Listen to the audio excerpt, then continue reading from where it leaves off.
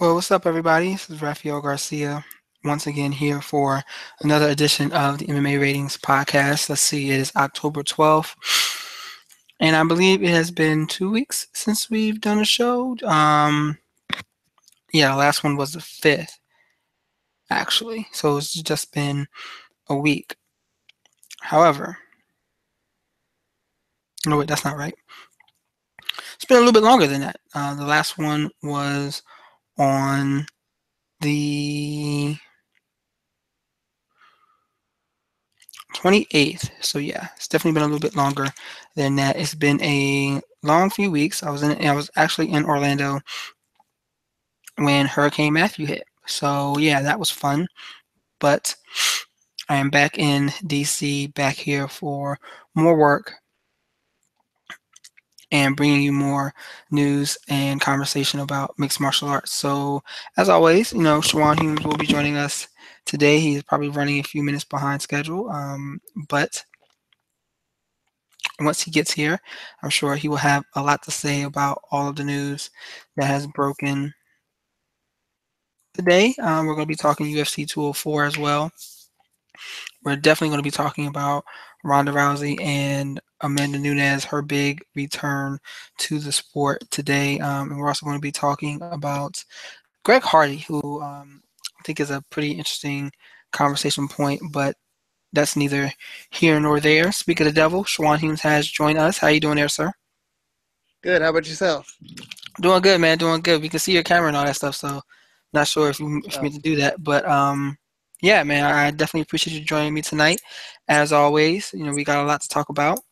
There are no fights this weekend, so there's that. But that's not going to stop us from having a great conversation about the sport of mixed martial arts, right?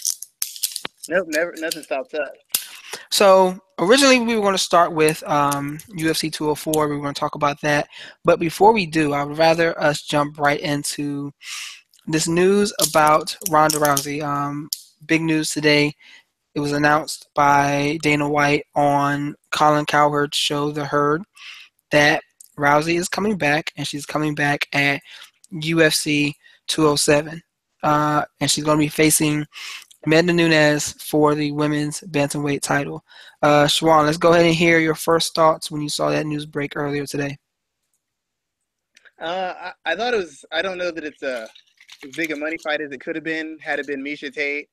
If Misha wouldn't have taken that fight with Nunes and fought and held on to the belt for Rousey, for Misha Tate, Ronda Rousey 3 would have been a huge selling point because they're both the biggest names in the division and they have an actual history have an actual history of fights against each other. And then having the dynamic of Tate being the champion and Rousey being the challenger, that just would have had so many storylines. It would have been just an incredible pay per view draw for the UFC. I mean, we're talking. I mean, Rousey can draw with anybody, but her and Tate have a magnetism and a drama and a history that just I think would have broke some records just based off their actual history. But the Nunes fight's a good fight. I thought that the Nunes is probably actually a good person for Rousey to come back against. Outside of her punching power, I just feel like it's a matchup that favors Rousey. And to be honest, I'm just kind of I'm happy she's back. Not because I'm the biggest Rousey fan, but her being on a card gets more eyes on the card and helps the process for women's MMA and MMA as a whole. Her being on it and her being back involved in the spotlight. I mean, regardless if you like her or not, or like her attitude or how she handled losing, the fact of the matter is her being on a card gets people paid. Her being on a card gets people seen. Her being on a card helps move the sport forward one way or another. So I was just excited to see that she was back, and I'm very interested for this matchup. So yeah, you mentioned a couple of interesting points there. So first, let's talk about the matchup, and then we're going to talk about just some other points that I've heard since that fight was announced. So matchup wise, you mentioned that you think that this is a fight that Rousey should be able to win outside of Nunez's power. So I think the very I can agree with you there. I think the very first couple of minutes of this fight are very important because if Rousey tends to use like a rushing type of style. We've seen it in the past where she tries to close the distance immediately, and normally it works. The one time it didn't was when she ran into somebody that can move and who could strike with her. Nunes isn't that type of striker. She's more of a one-hitter quitter where she tries to put people out immediately. But talk to me about what type of danger Rousey's putting herself in if she uses that same type of strategy and tactic when she's facing someone who does have that fight stopping power for like the first 3 to 4 minutes in a fight. Like, is she really putting herself in danger? Do you expect her to do something different? Well, first of all, I apologize because I want to actually make a good analysis of this. So this might be a little wordy, but I want to kind of address the matchup like on a real technical and strategical level. Mm-hmm. A lot of people are concerned about the biggest concern I have for Rousey is she hasn't fought in a while, and the last time she fought, she was knocked out. And psychologically, she might be still having residual feelings from that. But as far as a physical thing, even though Holm knocked out Rousey, and Holm's not a big puncher, anybody who watches combat sports, boxing, MMA, kickboxing, the thing that should impress you about Rousey, and the thing that's actually technically embarrassing as far as skill set is embarrassing for Rousey, but actually physically very impressive, is the fact that Rousey went almost 2 full rounds running full speed at someone and having them and running into their power shots full speed. Most people can't take someone's clean power shots, kicks, or punches if they're standing at range, not coming in. So for you to be coming in full speed with your defense down and running into power shots, and you to actually go 2 whole rounds doing that is actually very impressive. Most people don't have a recovery or a physical durability strong enough for them to withstand that kind of punishment that they're doing to themselves. So in that regards, Ronda's chin is actually being underrated. Ronda Rousey can actually take a shot and recover from a shot very well. And the biggest concern is whether psychologically she recovers when she has a girl who's a big hitter and who's super aggressive and who's known as a finisher in MMA circles. My actual complaint with this, or my argument, is that as big a puncher as Nunes seems to be, or is advertised as, I've seen people take her shots and take lots of them. I've seen Kat Zingano get pounded on and opened up on and kneed and punched and then come back and beat Nunes. I've seen Valentina Shmeikov, who's actually an undersized bantamweight, take everything that Nunes has to offer, survive, and then in the third round, put the pressure on Nunes, start beating Nunes up on the feet and taking Nunes down left and right.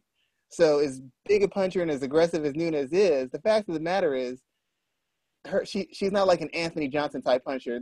No matter who she touches, no matter how she hits them, they're just going to go out. I haven't seen that from Nunes. I see a person who hits very hard, but a lot of it is that she commits fully to her shots and that she's super aggressive in her shots. And also that the people at bantamweight, they don't have the defense or the striking awareness to kind of roll with shots or to slip shots or to block shots or pick them off. A lot of her success is based off of the shortcomings of the girls in the division. So that threat she poses to Ronda doesn't seem as steep to me, especially given the fact that Ronda can actually take a punch. I mean, Ronda's taken shots her whole career because her defense has never been really good. It's all been based on her closing that distance and getting her hands on you, throwing you to the ground and beating you up. And this brings me to my second point. One of Nunes' best weapons is her right hand. That's her more powerful striking hand. And even though a lot of people make fun of Edmund for how he trained Ronda and his boxing is really crappy, and I'm not going to argue with any of that. The thing that Edmund did was he taught Rousey a system of striking that played to her strengths, which is her athletic explosiveness, her upper body strength, and her judo training. What his striking was built to do was to create transitional opportunities for Ronda to get her hands on you. The biggest problem with a lot of grapplers, even judoka who come in MMA who haven't had extensive striking training, is they don't have any ability. They don't have a way to effectively close the distance, either leading or off of strikes from their opponents. A lot of them get stuck at the end and they end up running into punches. The reason Ronda never had that problem is because Edmund taught her how to either use a jab to jab her way in to get into that clinch, or he taught her that when somebody throws an overhand right or that wide right hook, he taught her how to step into it, either smother it or step inside the arc of it to create that tie-up that allows her to get that trip or that throw. And if you've seen enough of her fights, a girl will throw a big right hand. They might hit her once, Second time, she's in on him, pulling the leg out from underneath him, pinning him out, and arm barring him. In the case of Amanda, I forgot one girl she fought. I can't remember her name, but the girl threw her right hand. Rousey got inside of it, landed a shot on her, landed a knee on her, flipped her over, and pounded her out. Ronda Rousey is very good. Ronda Rousey is actually the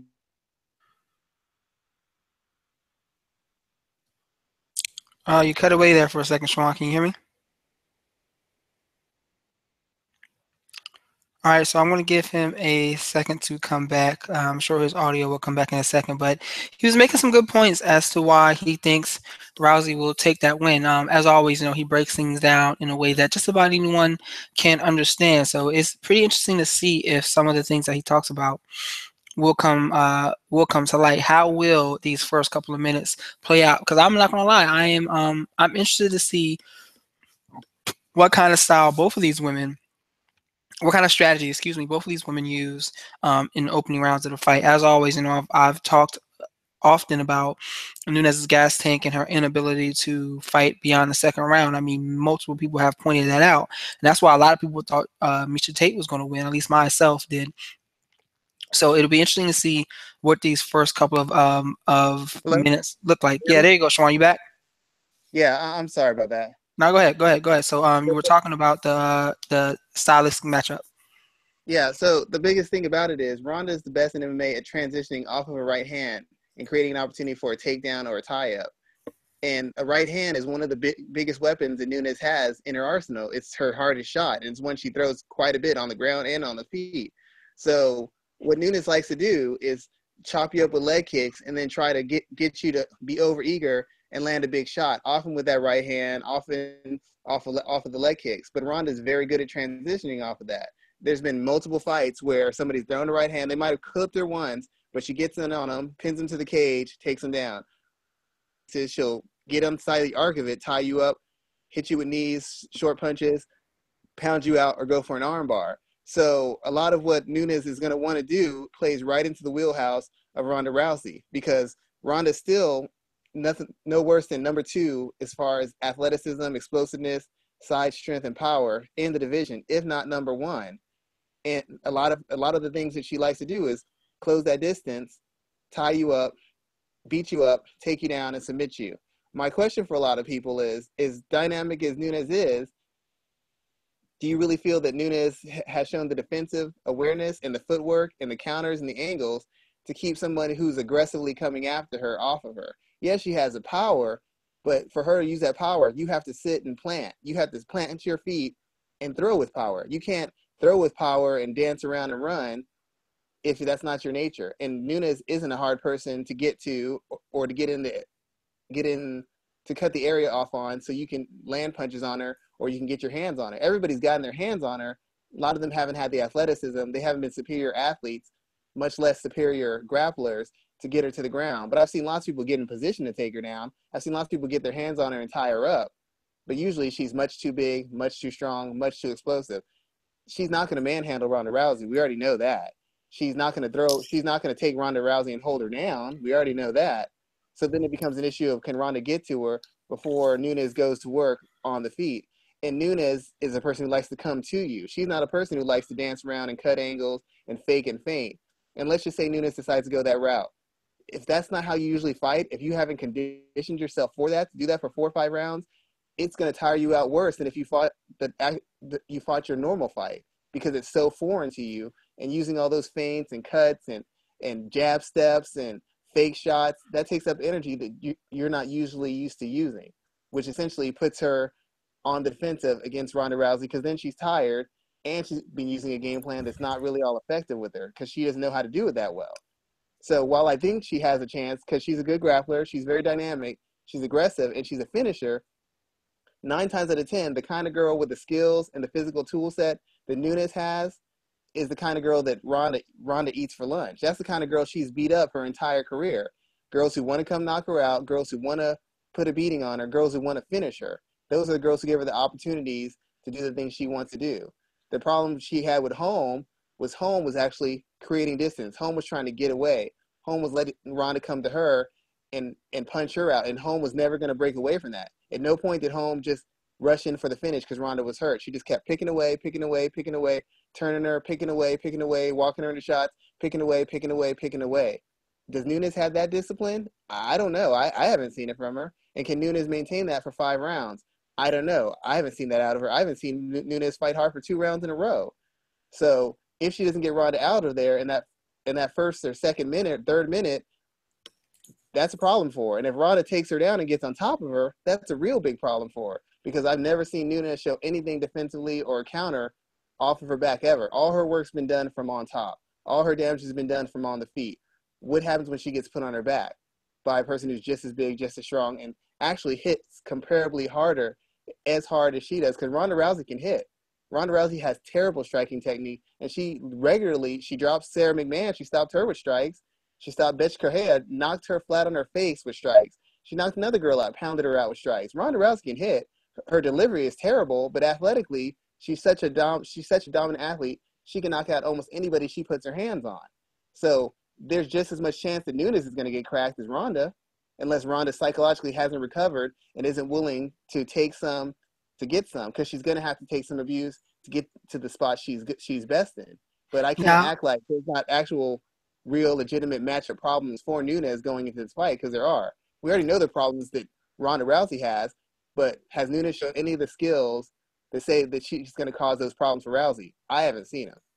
Now you brought up something very interesting a couple of times too, within your points there. You mentioned that Rousey's mental state. We often talk about this. We don't talk about it that often when it comes to mixed martial artists. We don't mention it that much. The only way I've really seen us talk about this, and when I say us, I mean individuals who talk about the sport on a consistent basis, is we talk about fighters who openly converse about retiring. Oftentimes, that's the idea of, maybe it is time for this individual to step away from the sport because their heart may not totally be in it anymore. If they're already thinking about their time away from the sport, what are they going to do when their career is over, X, Y, and Z? And we're going to talk about that later on when we talk about Dan Henderson and all the guys from UFC 204. But Rousey went a step further when she was talking about suicidal thoughts after her fight with Holm. I don't know. This hasn't really been talked about. I don't know if it's been. We haven't had an opportunity to cover it since, but that's a step well above and beyond just simple a fighter talking about retirement. Talk to me about what do you think about those statements when you mention her psychological state coming into this fight with a woman who has the ability to put her out. I mean, Miesha Tate said it best a couple of days ago, where she said that Rousey cannot come back half-assed against Amanda Nunes because it's going to get bad and it's going to get bad quick. So when I think back to Holmes' statement on Ellen, when she said that she was thinking about committing suicide and having Travis Brown's kids is the only thing that kept her, wanting to stay alive, I get concerned. And it's good that she took this time off. But I get concerned about what her mental state will be stepping into the cage on December 30th. I tend to think I was a little concerned when I saw that, because it makes you wonder. I'll be honest. I don't think Ronda Rousey ever really loved MMA. I think it was a viable alternative to make money for her, and she figured, based on her accomplishments in judo, I'm a better athlete. I'm more skilled in one area than these other girls. And even if I'm not skilled in these other areas, I'm so much better as an athlete and a competitor. I've done it so much over my lifetime, and I've been training around world-class people my entire lifetime. I'm going to have this huge advantage over these women that they're not going to be able to catch up to. And essentially that's been it, because most of the girls she's fought have not been world champions. They haven't been high school champions. Most of them are like women who did some sports and then decided to get into MMA. I mean, Bethe Correia was an accountant a couple years before she made it. I don't believe that Ronda was ever in love with MMA in the first place. Ever since she's made a name for herself, she's always talked about doing movies and doing other things. It's very rare you get Ronda Rousey going in depth talking about MMA in all these multiple interviews she does. She doesn't really go into depth about that if you think about it. Listen to interviews. She doesn't really go into depth about the training and about the technical aspects and about fight prep and all that stuff. She answers questions, but I've never seen the passion and the interest and the depth that you hear from people who are really immersed in the sport. To me, it seems like something for her to do to make money, make a name, and create a launching pad for her to go into other avenues of life with. That's always been my impression. I've never thought she loved it. Miesha Tate said that before. and I've always gone along with that. I've never believed that she's loved it. So I could see where it would put her to the point where she feels suicidal and she feels distant and she feels totally out of it, because a lot of Ronda Rousey's success is strictly a hype job of confidence in her mind. That's the biggest thing that her coach has done for her. Nothing technically, nothing so much strategically. It's making her feel that she's invincible. It's making her feel that she's unbeatable. It's making her feel that at her worst, she can beat everybody else in the world at her best. And luckily for her, her pedigree in judo and her athleticism, that's pretty much the case. Ronda Rousey could be half-assed and beat 95% of the division. To be quite honest, let's just be straight. They don't have the depth of skill, experience, striking on the ground or in wrestling to really put her in positions that are going to test her. So to be quite honest, Ronda can beat most of the division with one hand behind the back, not being 100% focused. The reason it's different now is because Ronda knows she's vulnerable, and no matter how much sense that doesn't make, because anybody can be knocked out, anybody can be hurt, Ronda Rousey, in her mind, in between herself and her trainer, had developed this fantasy land where she's untouchable, and people keep reaffirming that she's untouchable. So when you constantly hear constant reaffirmment that you're untouchable, that nobody can hurt you, that nothing's ever hurt you, you start buying into that. And I think that was the problem that happened before she fought Holm. She convinced herself, and she was convinced by the media and everybody around her, that she couldn't be beat, she couldn't be touched, she couldn't be hurt. And then not only was she out, it wasn't like she lost a decision and she was outworked and outslicked or something like that. She was brutally and clearly and cleanly finished in an embarrassing manner that hurt her whole sense of self-worth. You read interviews about how when she lost judo matches, it crushed her and it tore her up. And as competitive as judo is, there's something different about being in a fight. And we talked about this with the CM Punk thing. There's different with the being in a fight, taking punches and losing. It's a emotional and spiritually damaging thing to go through that. And she really had to face that on a large scale. And I think that's what really set her off. Plus the fact that she never really had that much interest in MMA. It's just a means to an end for her.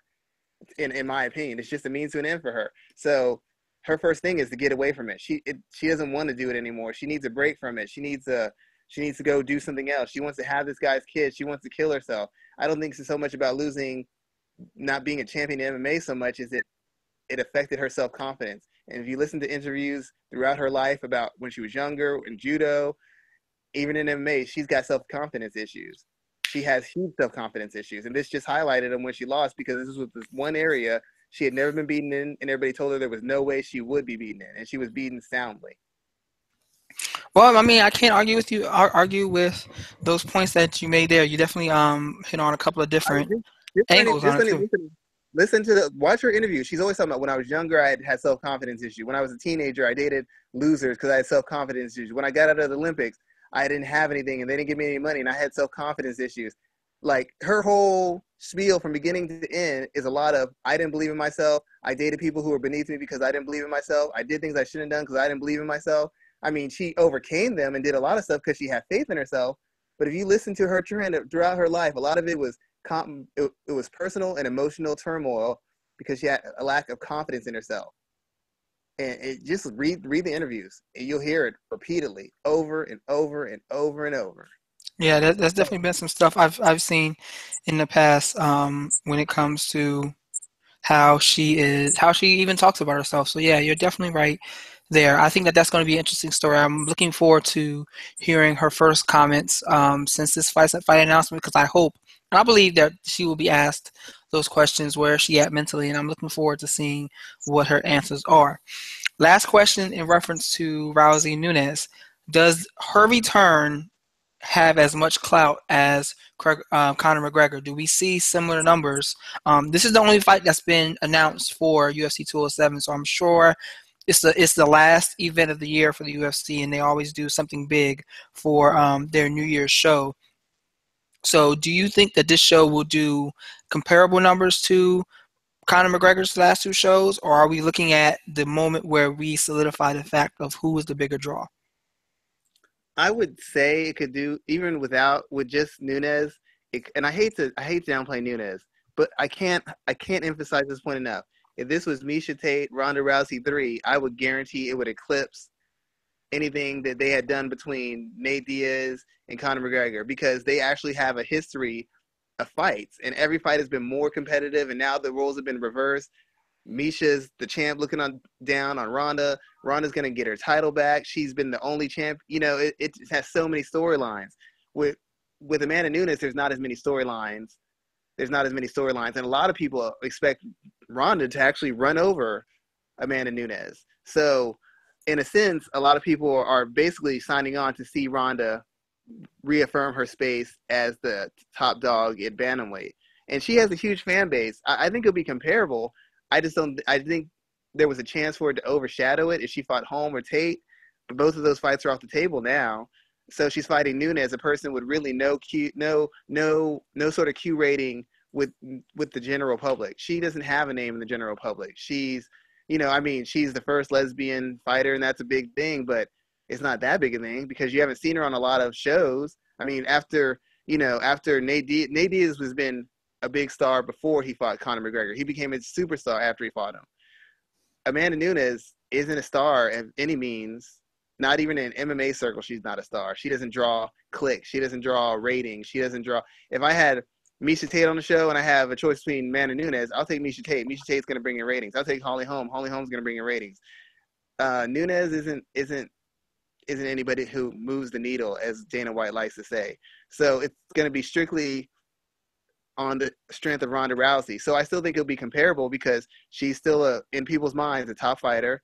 She is a feminist icon, as I've been told repeatedly, and she is a champion returning to get her belt back. And there's always a storyline for that. I just feel like without another draw on the opposite side of it, it's not going to surpass what Conor McGregor did. And a lot of his biggest selling pay-per-views has been because of who he's fighting. Yeah, he's a star in himself, but the fight if he would have fought anybody except Diaz and had that whole build up to the fight, it wouldn't have sold as well. If he was fighting anybody except Jose Aldo, it wouldn't have sold as well. Aldo's history, Aldo's star turn, Aldo's dominance helped sell the fight on top of Conor McGregor's attitude, his personality, and how he's been winning fights. The fact that Nate Diaz knows how to talk, knows how to play up to the crowd, has that attitude, and has his own huge fan base, help Conor McGregor break those records. Ronda's not going to have any help. It's going to be strictly on Ronda Rousey to carry it. And I think she'll be comparable, but she had a chance to blow Conor McGregor's numbers out of the water if it was a Holm or Miesha Tate rematch. I don't know how it goes over with Amanda Nunes. I just really don't. I don't think it surpasses those numbers. So I'm going to use that to segue into a topic. We're going to go off course a little bit from the agenda that we put together this week. But did you see Jose Aldo's statements from earlier today? You may have missed it. About his UFC contract. I actually did miss it. As you're probably well aware, he's having his issues with UFC, talking about he doesn't want to fight for them anymore. He actually went as far as to say that he's willing to throw a fight to get out of his contract, which I think is pretty amazing to think that this guy is widely considered, he's probably on, a top 5 pound for pound list all time. I could see him being considered in that conversation. He just openly admitted that he's willing to throw a fight in order to get out of his UFC contract. What should that be it? Should the UFC just basically think about, cutting this guy loose and letting him do what he wants to do? Because I think that they are. I don't want to say they're losing the battle with him, but I think he is at a point where he's just going to take his ball, go home, and not come back. And while they do have the contractual rights to his performance at this point in time, and there really isn't a way for him to, get that breach of contract currently to get out of his current situation. Seeing that statement, especially from someone that has so much pride as a fighter, as Aldo, seeing that statement makes me think that, man, maybe it's just best for them to cut their ties and let him go. Well, I asked the same question I asked when we talked about this the first time. If he just wants to retire, he can just retire. My question is, why does he want to be released and then retire? If he wants to just retire from MMA, he can retire. The UFC will not stop him. The UFC won't care if he retires. They'll be fine with that. They just don't want to give up their rights to him, because if he decides to come back. They don't want him going to Risen. They don't want him going to Bellator, which I doubt he would, but they don't want to go into Japan. They don't want to go into Bellator. They don't want him popping up in anybody else's organization because they feel like they put him on the map. Yeah, his skills did it, but they gave him a platform and an avenue to apply those skills. And even though he lost to Conor McGregor, the fact that he's been connected to Conor McGregor has helped him become a bigger star because he's been connected to him. More people saw that one punch knockout loss to McGregor than probably saw all his fights combined. He wasn't a draw. He's still not necessarily a draw, but now he's at least known among casual observers because of his connection to Conor McGregor and this whole kick up about him fighting Conor McGregor. So my question once again is, if you just want to retire, the UFC will let you retire. They let people retire all the time. Why do you want your release if you don't want to fight anymore? That's where the problem. That's the only thing hanging this up. If he wants to retire, the UFC will let him, but they're not going to let him go and then let him retire because then he has the option of coming back and they have no say over where he goes or who he fights. And they don't want to do that. They don't want to send one of their stars that they built up and send them to another organization to help their bottom line. And I think that is the point there. I think that he has said that he doesn't want to fight for the UFC anymore. It's not necessarily a threat to retire, but I think he's definitely made it a flat-out point that he doesn't want to compete with the UFC anymore. He doesn't want to play their games anymore. He's tired of watching Conor get whatever he wants. And we all understand those conversation points, but seeing his most recent comments about being willing to throw a fight, that's a pretty amazing statement there. I will say this, it's a bad look for him, and I understand he's frustrated, but what is it like all guys, you know, a lot of dads tell their sons or father figures tell young men, all you have is your word and your dignity and your integrity. And he's basically saying, because I'm so frustrated, I'm going to throw away my integrity as a fighter. And to some degree, some people will say as a man, so I can get out of a contract that I'm not going to get out of anyways. I mean, because if he throws the fight, the UFC still probably not going to let him go. And even if they do, you know, I mean, how does that make him look? Like, let's say he decides he's just going to fight it out and fight his way until he gets to McGregor, and then he loses his next fight by some first round knockout. What's the first thing that's going to be in your mind? The same thing that's going to be in my mind. He threw the fight. Yep. So he's a good old dive. He's essentially put himself in this corner that if he loses a fight, it loses some fight in some spectacular fashion, or loses some fight in some like, what was Aldo thinking going for that takedown and not defending his neck? The first thing that's going to come up is, I was willing to throw a fight to get out of the UFC. I mean, if he does that, essentially his name in a lot of manners is going to be worthless. I mean, yeah, go to another organization now. You don't think that'll make ESPN? That won't make Fox Sports? You don't think the UFC will have their talking heads bring that point up? Yeah, it was a crazy loss. I mean, Aldo, who's usually so good defensively, just for some reason got tired and then got countered and was KO'd. It's just so strange that happened. Well, you know, he did say he would throw a fight. I mean, imagine if he said this before he fought Conor McGregor, and then Conor McGregor stops him with one shot. What damage does that do to his reputation as a fighter? It does a lot. It definitely does a lot. I think it's going to be one hell of a. He's painted himself.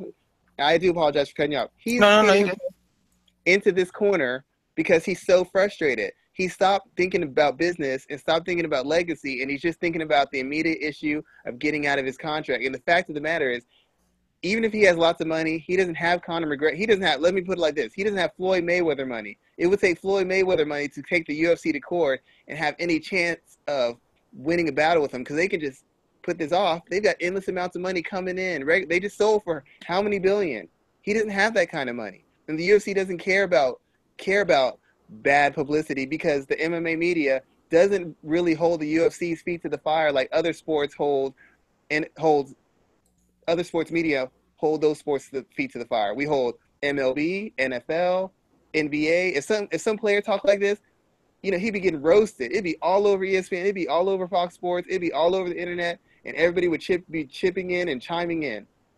MMA media doesn't hold the UFC feet to the fire like this. They do lots of suspicious stuff and just rolls off their back. Their own biggest star, Dana White, says crazy stuff about people that no other commissioner could get to say about a woman or a man and get away with it. And he says it freely and frequently, and nobody says a thing to him. So this is a no-win situation. The best thing is if he wants to retire, retire. If he doesn't want to retire, keep fighting and keep pointing out the UFC's flaws in how their rankings go and how their matchmaking goes and how their favoritism goes. That's the only two options he has. These sort of things aren't doing anything to help his legacy and not doing anything to help his reputation as a fighter, in my opinion. Okay, some good breakdowns there. I think it'll be interesting to see. I don't think we're going to see him anytime soon. I think that he's just going to, he's going to, like I said, he's going to take his ball and he's going to go home. Like, screw you guys, I'm out of here. So let's head into our next topic. I think we're gonna finish up with UFC 204. We're going to talk about that last. But there was a rumor going around about George St. Pierre and Anderson Silva being the headline for UFC 206. This is an upcoming show in Toronto. Now, since that rumor has started, originally, I guess it started swirling when Anderson Silva's son Instagrammed a picture of GSP and Silva standing back to back in their jiu-jitsu gis. So people took that and started speculating, started running with it, as we always do. But question: GSP, Anderson Silva, do you want to see this fight, or is it basically 7 years too late at this point in time? Mayweather Pacquiao was 7 to 10 years too late, and people watch that. So I'd still watch it just because it, even though it wouldn't be the fight that it would have been 7 years ago, it's still happening. I'm still gonna see it. Unfortunately, it's just one of those situations. It's like a Batman versus Superman wasn't the greatest movie either, but it's still Batman versus Superman. I'm gonna see it. I gotta at least see. I gotta see it. Just off name value alone, it could be might not have been the greatest movie, might not be the best fight. I'm still gonna go watch it. Just like a Super Bowl, it might not be the best matchup, but it's still a Super Bowl, so you're probably gonna at least tune in to see what happens. Well, let's talk about that then. This is UFC 206 in Toronto. Is this the fight that they need to carry that card? Right now, the main event is Johnson versus Cormier 2. There's a couple of other fights that are booked for. Give me 1 second so I can look. But would you book this fight with the intention of it being the biggest fight on the card? So let me see. Like right now, Cormier and Johnson are listed as a main event just because they are the main event there. But there's no other, I believe. So Zach Makowski, John Moraga, they're both ranked, and Valerie Letourneau, she's also ranked. But of the 1, 2, 3, 4, 5, 6 of the 7 fights outside of the main event, there's only 3 other ranked fighters on this card. So do you push to get GSP and Silva to fight on this card, knowing what that would do for this event as a whole? I'll tell you one person who's going to push for GSP and Anderson Silva to be on this card, and I think you know who I'm talking about. DC Daniel Cormier. He's a champion. He gets pay-per-view points. Do I want GSP versus Anderson Silva on the card that I'm fighting on when I get points on that pay-per-view card? Yes, I do. Anybody who's on that card wants those guys to fight because that's more money for them. There will be some sponsor who will pay money because they know you're going to be on a card with GSP and Anderson Silva. So from that instance, there's fighters who want them to be on that card. The UFC, I don't know why they wouldn't do it. Like, even though it's not a top matchup, even though Silva's past his prime and GSP's past his prime, it's a fight that sells. And to be quite honest, the UFC can talk about all their, we want to be a legitimate sport. Yeah, no, you don't, because you don't let somebody go from one division to another and just get a title fight. You don't let one guy pick his shots. You don't have a matchup of a pro wrestler against a legitimate fighter. You want to make money. You want to draw eyes. Anderson Silva and GSP still makes money and it still draws eyes. And even though Anderson's lost a couple fights in a row, he hasn't been in necessarily bad fights. His fight with Nick Diaz was entertaining. His fight against Bisping, who's now the middleweight champion, that performance we thought that signaled the end of Anderson Silva. In hindsight now, it looks better. It actually looks good. It actually looks like a pretty good loss, even though it's a loss. I mean, Anderson Silva last 3 rounds, Luke Rockhold couldn't get through the first, if I remember correctly. Luke Rockhold got knocked cold by the same dude who was almost finished by Anderson Silva multiple times. So that fight doesn't look as bad as it does. Even his loss against Daniel Cormier, moving up a weight class, the fight doesn't look that bad. It's going to draw. The UFC wants to make money. The only reason they might not have the fight is because they have an issue with GSP. But if they're so petty as to take money out of their pocket just because they don't like the way a guy's talking, they're even worse businessmen than I thought they were. It's a bottom line business, and you go to Toronto, that's a sellout because GSP's coming back, and you probably get close to at least 1 million buys, if not over that. With GSP versus Anderson Silva, at least 1 million buys. And the UFC can't afford to pass up those kind of numbers because they don't have those kind of stars. They have like 3 stars. GSP is retired, and he's still one of the top 3 stars in the sport, in the UFC. So how do they pass that up? In what world does that make sense unless Dana White is just being petty and wants to be right and doesn't want to pay GSP and Anderson Silva what they want, which whatever you pay them is worth the money because you'll make it all back up on pay-per-view sales and a sellout crowd. Well, I mean, you're not wrong there. You're definitely you're not wrong there. Like, so let me ask this then: when you look at the way everything shapes out, are there any Canadian fighters left that can main event a UFC bout? They had GSP, obviously, he broke records, carried the sport in that area. They tried to transition over to Rory McDonald. He's now with Bellator, and I expect them to begin tapping into that market with the Red King as their poster boy. Does the UFC have anyone else on their roster that can be Canada's face for mixed martial arts? I mean, I don't really think so. I mean, there's somebody who can be a face. When they say face, they mean a guy who's like a crossover star who gets the whole country, who gets all Canada behind them, and then appeals to Americans as well. I don't know who that fighter is that they have. I mean, GSP was already when GSP first got into the UFC, he was already kind of had a buzz about him throughout the world. He wasn't a superstar by any means, but he had a buzz about him. I don't know any guy who generates that kind of interest. I really don't. I can't think of any.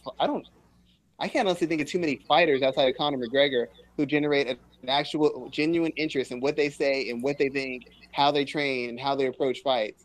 People were interested about anything and everything GSP related. That's not the case with most fighters nowadays, American or not. Most guys don't generate that kind of buzz with people. So I don't think they don't have a legitimate Canadian draw.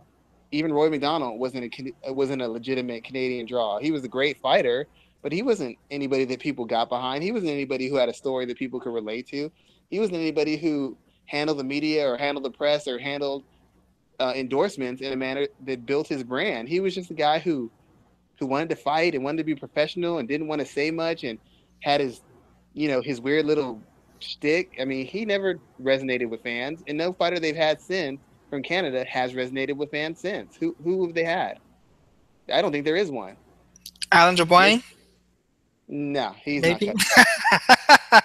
I mean, that's the first guy that came to mind. I can't even I might have to become the full-time only host of this show for you saying that. Just for saying that. Just for saying that. He's the first guy that came to mind. I mean, come on. Who's the guy with the good hair?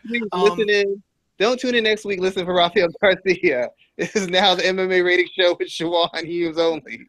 Who's the other guy with the good hair? What's the dude's name? The other guy. That's my point. We're proving the point right there. So yeah, that one guy who can fight a little bit. The one interesting guy. Yes, with the cool hair. That's all I'm thinking of. But yeah, so like, I mean, it really is. That's a huge question, and I don't know. I think that they need GSP Silva on this card because it would do huge numbers, and I mean, it would keep that momentum going. I mean, if you look at their schedule to close out the rest of the year. We just had UFC 204, which I think was a major event over in Manchester, England. We have 205, Alvarez and McGregor in New York. It's probably going to be the biggest card ever.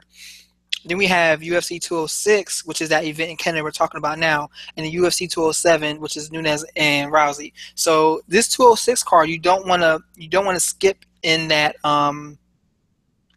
You don't want to skip in that momentum. Like that actually happened the last time Cormier and Johnson fought at what was it, UFC 198, I believe it was, where it was sandwiched in between so many good events that it didn't really get the type of promotional push that card should have gotten, and they saw that when the numbers came back. So this is another opportunity where that same situation can happen to the same two fighters, and you don't really want to see that happen again. So they need something, and I think that something is getting GSP Silva on that card.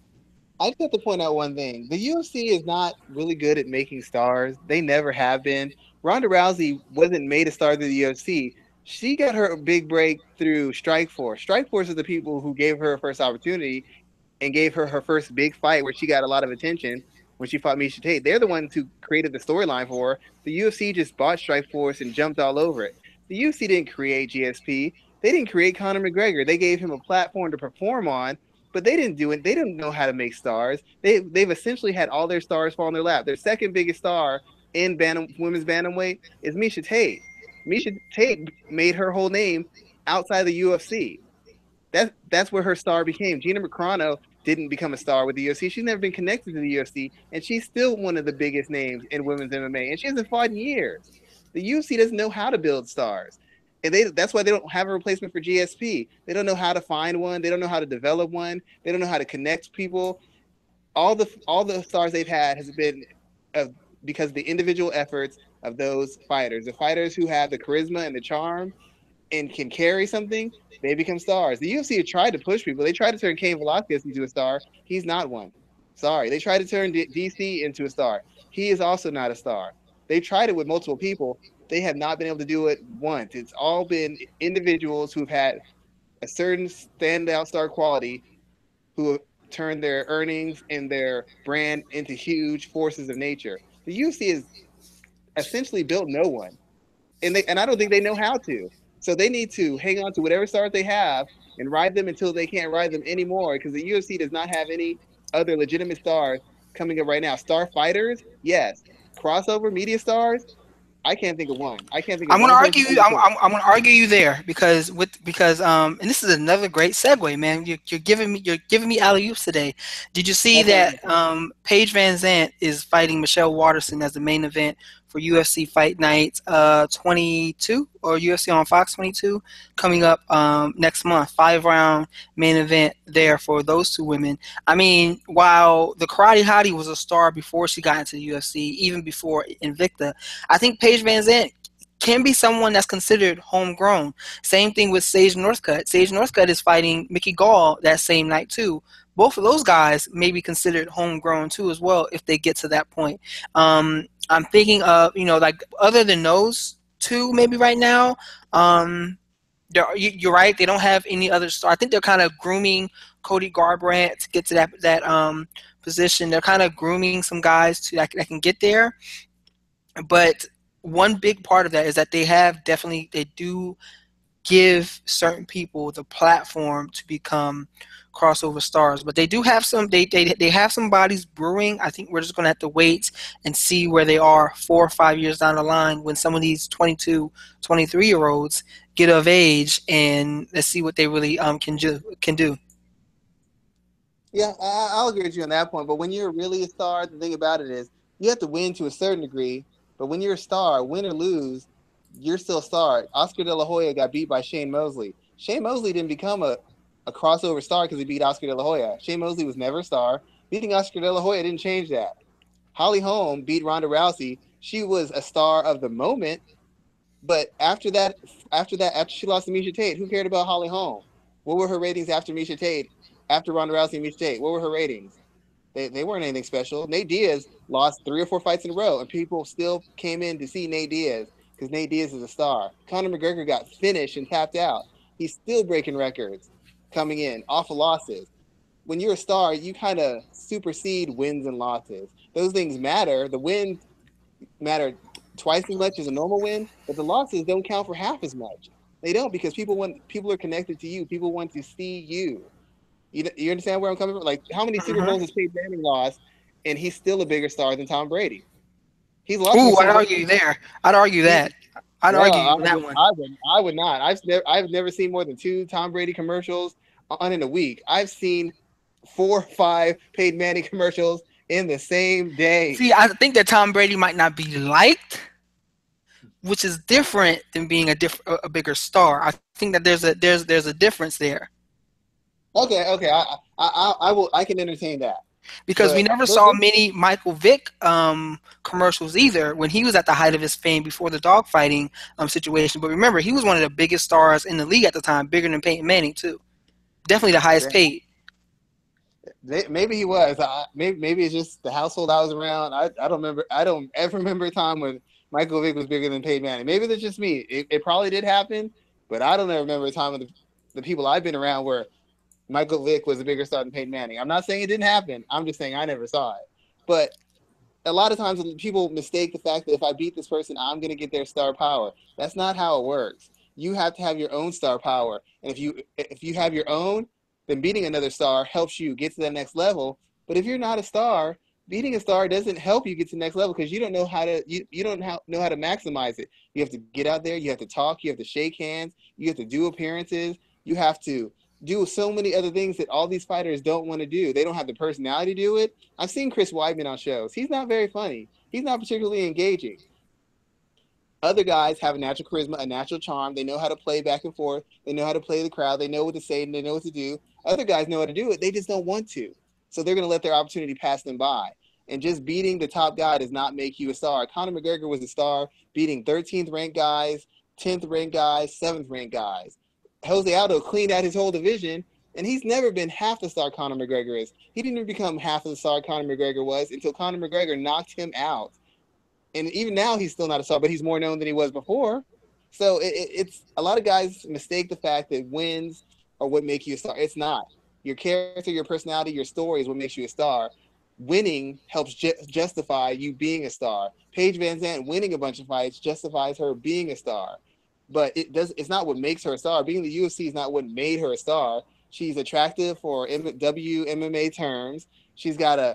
I don't think she's got the most engaging personality, but she has a certain quality about her. But she didn't become a star fighting in the UFC. She fought in the UFC, was on Dancing with the Stars, and as a result has struck a nerve with the mainstream media. But it wasn't because she was a UFC fighter. I mean, if somebody said UFC fighter Paige Van Zandt, most people I know were like, who? They'll still say the girl on Dancing with the Stars. She's known as the Dancing with the Stars girl before she's known as the UFC fighter. In my opinion, and people I know, that's how they know her. That's how they know her. I can get with you on that. I can definitely get down with you on that there too. So let's head towards the last topic of the day. We're talking about homegrown stars. Let's look at or was last weekend. We saw Michael Bisping get battered again. It always seems like he gets beat up even when he wins. But he pulled out a controversial win to defend the middleweight title. First and foremost, let me ask this first. How did you score that fight? I had it 3-2 for Bisping. I've watched it again since then. How did you have that fight scored? I really, looking at it objectively, I had to go with Bisping. Just the work rate. That was the biggest thing about it. Bisping, this fight actually mirrored the John Lineker-John Dodson fight to me. And the difference is, the reason Dodson lost and Bisping won is all volume. Yeah, the other person landed the most damaging shots, the most telling shots as far as the reaction, but Bisping, his output kept going up. When you're a mover and you stick and your thing is to stay away and use feints and use angles, if I'm fighting you and even though I'm not landing, if I'm throwing more punches than you and your punch count starts to lower and your willingness to counter or lead lowers, the judges and the fans notice that. Before, every time I threw a punch, you counter with a left hook and a body kick. Now when I throw a punch, you're running away. You're disengaging. You won't counter as much. You won't lead anymore until I trap you and make you fight. People notice that sort of stuff. Henderson was never controlling when and where the exchanges took place. Henderson controlled basically when he was effective, but he was never controlling when they were going to fight and how they were going to fight. He wanted a slow-paced fight where he could explode in spots, get Bisping down, and work him over, and hopefully finish. Bisping never let him have that fight. Yeah, he rocked him, but the next round Bisping was right on top of him, probably outthrowing him 3-1. Body kicks, head kicks, jabs, right hands, attacking the legs, attacking the body, attacking the head. Bisping just buried him under volume. That's all it is. He buried him under volume. If Bisping would have been like Dodson and slowly had his volume going lower and lower and lower, where he's just disengaging and circling away and feigning and not throwing anything, he would have lost based off of damage and effective strikes. But he just kept throwing so much that it exposed Dan Henderson. Henderson's just getting all these shots landing on him, and Henderson can say he didn't really hurt me. But if he didn't hurt you, why weren't you throwing back? If he didn't hurt you, why are you stepping back? If he didn't hurt you, why are you covering up? Why is your volume going down? Why are you huffing and puffing? You keep saying he's not hurting you, yet you can't do anything to stop a guy who you tell me can't hurt you at all. So I had to go by volume and cage control. Activity basically won Bisping the fight. If Bisping's activity would have lowered, he would have lost the fight. Or if Dan Henderson knew how to throw a body shot, he would have lost the fight too. But luckily for him, Dan Henderson doesn't know how to throw one, and Bisping is a cardio machine in MMA. I mean, he's not athletically gifted at all. He has to use technique, strategy, and volume to beat anybody he fights. But I went for Bisping based off of volume. That first round was a 10-8 because he got dropped and he was hurt badly. The second round he got knocked down, but he was dominating that round. So I can't really give that to him. I think Henderson probably won the first and the fifth. I might give him the fifth, but the other, even those rounds were close. But the other rounds, Bisping clearly won just off of volume and movement. Okay, good breakdown there. Some good breakdown. So with this win here, does Michael Bisping become a big star? I think. Well, I mean, I feel like he could be another individual that's considered a homegrown star on a UFC roster. But is he like this? Does this fight make him I don't want to use the term crossover because that can mean so many different things. He's already a huge name in England, but does this make him a bigger star at this point in time, getting this win? No, not really. He's more famous for getting knocked out by Henderson than this win. This win isn't going to change anything. Bisping is who he is. He's not going to become any bigger or less bigger based off of this fight. He is who he is at this point. Even it might help legitimize him to a degree, but it's not going to make him any bigger a star. He's not going to get any more opportunities based off of beating a 46-year-old man who's retiring because his body's falling apart. That's not going to happen. But I mean, Bisping knows how to talk. He's a good-looking guy. He has a sort of presence about him. He's a talker, and it pertains to covering his sport. He's opinionated, and he's informed. If you're those things, and you're in a sport, you're pretty much guaranteed a certain amount of success. So Bisping, once again, he might have been given a platform by the UFC, but the UFC didn't do him any favors. They didn't give him opportunities to be a star. They gave him tough fights. He either won or lost them. And most of the guys Bisping has beat haven't been top-ranked guys. So a lot of Bisping's selling points and his job opportunities with Fox and other things have come because of his own personality, his own charisma, and his own drive to get himself out there. Same thing with his fights. He's just a guy who learned the craft, constantly improved, and constantly worked, and he's maximized his opportunities when he's had them. But he's not going to be any bigger star beating Dan Henderson, and I don't know anybody in the middleweight division who he's going to fight who's going to help him become a bigger star. There's nobody in the division who's going to make Bisping a star by him beating them. To be quite honest, there's nobody.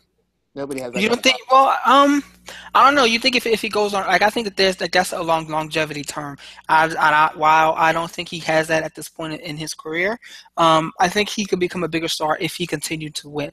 You know, he would have to defeat Jacare. He'd have to defeat Yoel, Weidman, Rockhold again, Tim Kennedy. He would have to get that win back.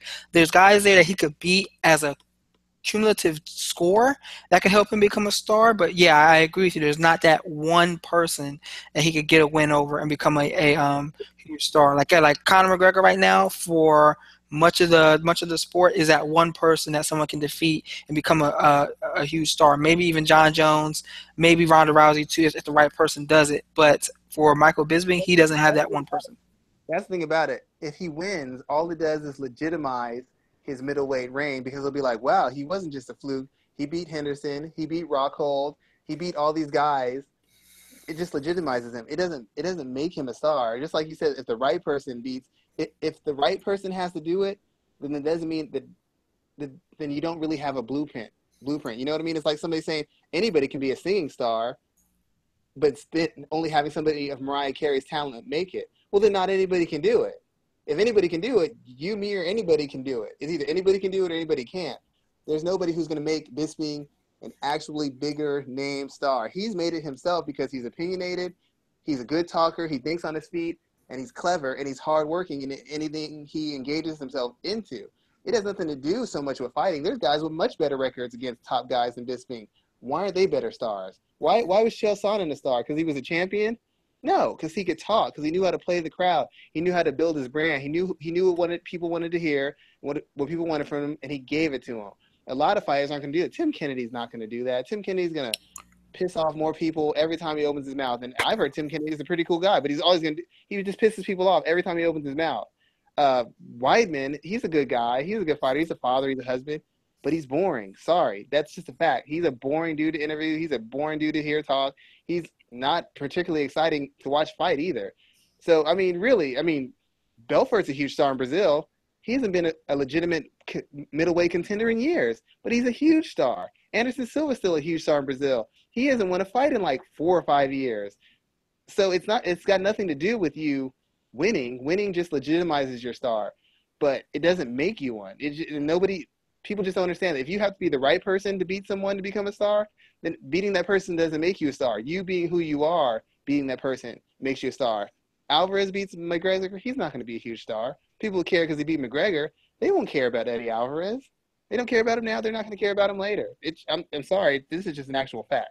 I'm just stating facts. Okay. I can definitely see where you're going there, man. You're definitely dropping some knowledge there. Last topic actually not the last topic. I got 2 or 3 others to talk about with UFC 204. Gegard Mousasi. He dispatched Vitor Belfort, did it, everyone expected to see it coming. And he also became more vocal in the post-fight press conference, talking about how the UFC is more interested in pushing fighters who speak English. They're more interested in pushing, like it's becoming more and more of a circus. Looking at Gegard, a lot of people forget, he was a Strikeforce champion. He's a Dream champion. He has extensive boxing background. Is he a real contender at 185 pounds, or is he somewhat like Jim Miller back in the lightweight days when he was winning 7 straight but can never get over that hump to get to the title shot? What should we expect from Gegard going forward? First of all, at this point, technically speaking, you can't mention Miller and Mousasi in the same sentence because Mousasi is much better. But as far as actually putting meaningful wins together, don't you dare put Mousasi's name in the same sentence as Jim Miller. Mousasi has beaten no one of note. Every named person he's fought in the UFC, he has lost to, except Belfort. And Belfort just got hammered by Jacare, and before that got hammered by Chris Weidman. I understand he's saying that the UFC's a bunch of clowns and Conor McGregor's a clown. Conor McGregor had beaten more guys on the way to his interim title shot, more ranked quality fighters on the way to his interim title shot than Mousasi has beaten even now. Mousasi's only on a 2-fight win streak. He did get finished by Uriah Hall. We do remember that. He ran into a kick that anybody with even a basic knowledge of traditional martial arts would know how to not get hit by that shot, that he somehow found a way to get knocked out by in a fight that he was clearly dominating. He got knocked out by Uriah Hall. He beat Vitor Belfort, who everybody's beaten in the past 3 or 4 years. Is that supposed to mean something to me? This is the one time I actually agree with Dana White, because Mousasi hasn't beaten anybody of note, but he's asking for a title fight. Why don't you beat a guy who's ranked? Why don't you beat a guy in his prime before you start telling me how good you are and who you can beat? Beat someone with a name. Beat someone who's under 40. Beat someone who's got a winning record the past 3 or 4 years. So let's look at that. Let's look at that. So the win against Vitor, that's old school Vitor. That's post USADA Vitor. That's dad bod. Yeah. Yes, that's dad bod Vitor. So that one we're not really going to count. He has a win over Thiago Santos, who is ranked. He just defeated Thales Leites, who was ranked, and I think was on a 10-fight win. He was on a ridiculous win streak. No, Michael Bisping beat Thales Leites first. He beat him second. Michael Bisping beat Thales Leites before that. But he still got that win over Leites. He knocked Costas Philip, who out of the UFC. He has wins over Ovince St. Preux, Ilir Latifi, Mark Munoz. So, he's beaten some guys who have reached a high enough level. I'm not saying that you give him a title shot off of that win over Vitor.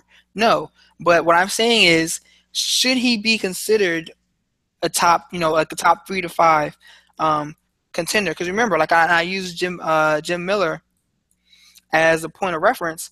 When Miller went on his run, looking back at his run when he was probably at the height of lightweight contention, the biggest name he probably defeated was Melvin Guillard.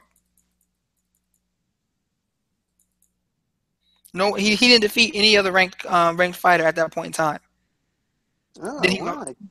then he Trying to lost to trying Benson to attack Henderson. my integrity as an analyst. I see Hey, how I'm it is just now. saying. I'm just saying. We're gonna go. We're gonna. I'm gonna Donald Trump you. We're gonna go to the facts, sir. Look, So he beat based Melvin Guillard. based He on beat Joe what Lozon, and that's it. Joe Lozon and Melvin Gillard are better than anybody on Musasi's record right now. I mean, Ovi Okay. he beat Ovi St. Preux back in Strikeforce, and Ovi St. Preux is just an athlete who knows some basic tech. He's not a good fighter. He's an athlete Okay. with some basic skills. That means nothing. Santos doesn't impress me either. I mean, I understand he based on skills and experience. Musasi is a very good fighter. He should be ranked just off his balance and his skills and his conditioning and his understanding of the game. But he has a knockout loss to Uriah Hall. Do we not forget that? You don't have a knockout loss a couple fights ago and then start demanding title shots because you talk. Because he's saying the UFC is a farce because they're going by talking instead of accomplishments.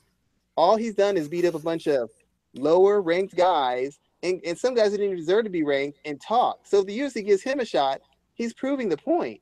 He should actually have to beat somebody in their prime, at least in the top 10, before I'm giving him any sort of credence for demanding a title shot. He's got to beat one of these guys. All the top guys in middleweight are fighting each other. He wants to walk in the title shot. That's not happening. Now, based off of skill, do I believe he could beat some of these guys or be competitive? Sure, but he hasn't shown in the UFC yet. He hasn't beaten anybody who he hasn't been supposed to beat, except for Hall. All the guys he's beaten are guys he should be beating. He hasn't beaten anybody who you're like, man, this could be a tough fight for Musasi. I don't know. I'm not too sure how this will go. He hasn't beaten anybody where you're like, I think this guy might beat him. I didn't think Lades was gonna beat him. I didn't think Santos was gonna beat him. I was pretty sure Machida would beat him, and he did. I didn't. I thought Uriah Hall had a 50-50 shot, and he knocked him out. I'm not saying he can't fight. I'm not saying he shouldn't be frustrated. I'm not saying he's not taking the right steps to get into position, but I haven't seen enough from him in the UFC for him to expect anything. I mean, he's done enough to be ranked in a fringe top 10, but who has he beat that really makes him a top 10, top 5 fighter outside of his name and his skill alone? Who has he really beaten and dominated? Gegard, top name. Not sure there, sir. I'm not trying to take away from him, but I mean, Rockhold, the Rockhold crushed Machida. Machida didn't beat Weidman, and Weidman fought one of the best versions of fought. Actually, Machida beat him on the way to getting a title shot to Weidman. It's Mm-hmm. like, I mean, I've always been a Musasi fan. I think he's got really great skills, but as a guy I know once told me, yeah, he's got great boxing, but who's he boxing against? Yeah, it's great for MMA, but is he really that good a boxer? He's good for MMA. He's not a great boxer. He's not a great kickboxer. He's a guy with really good skills in all these areas. He's not particularly dominant in anyone. That's what separates Musasi because he's got that calm demeanor, that poise under pressure, and there's no one area in MMA that he can't functionally be effective in. He's not a threat in. He can threaten you wrestling. He can threaten you boxing. He can threaten you kickboxing. He can threaten you grappling. That's what makes him the big threat. He's not some dynamic athlete. He's not some dynamic finishing fighter. And if you look at his record, he hasn't been just beating up the best of the best at all times. He's been beating up a lot of good guys, but he hasn't been beating up the very, very best MMA has to offer at the time they were the best. And after this fight, he was calling out Anderson Silva for God's sakes. Like, really? Like, I don't know, man. I mean, if you want to make money, make money. If you wanna make a farce of what the UFC is doing, that's fine. But don't tell me how good you are and then call out Anderson Silva. That's not right. That's some good points, man. You're definitely making some good points. You're on it tonight. So, Brad Pickett and Vitor Belfort, should they retire or not? I think since I've written this, I saw something about Vitor Belfort announcing his retirement. I'm not sure if that was official or not. I haven't seen anything about it since. But is it time for both of these guys to walk away from the sport? I don't know why Belfort hasn't already. He's still considered a good-looking guy by a lot of women. He's huge in his. He's huge. He's an actual star, a legitimate non-MMA star in his country, and he could be a spokesman for MMA. He could run a gym. He could be a face for an organization. There's so many avenues that he has based off the story, his prior success, his interviews, his devotion to God, all the different angles, his wife being a supermodel or actress. He has so many angles. I don't even know why he subjects himself to fighting these guys. I mean, I would think that at this point he's a big enough star where he doesn't need MMA to make money, and I hope that's the case. I guess he's just competitive, but there was no need for Belfort to take any of these last fights. There was no need for him to do that at all. There just was no need. He should have retired to me like a year ago, 2 years ago. He should have just retired and made his way as a statesman for MMA and helped the sport grow in Brazil and just sit back and live off of what he's done. He has a lot of avenues in front of him, MMA related and non-MMA related. Why he continues to do this himself, I don't know.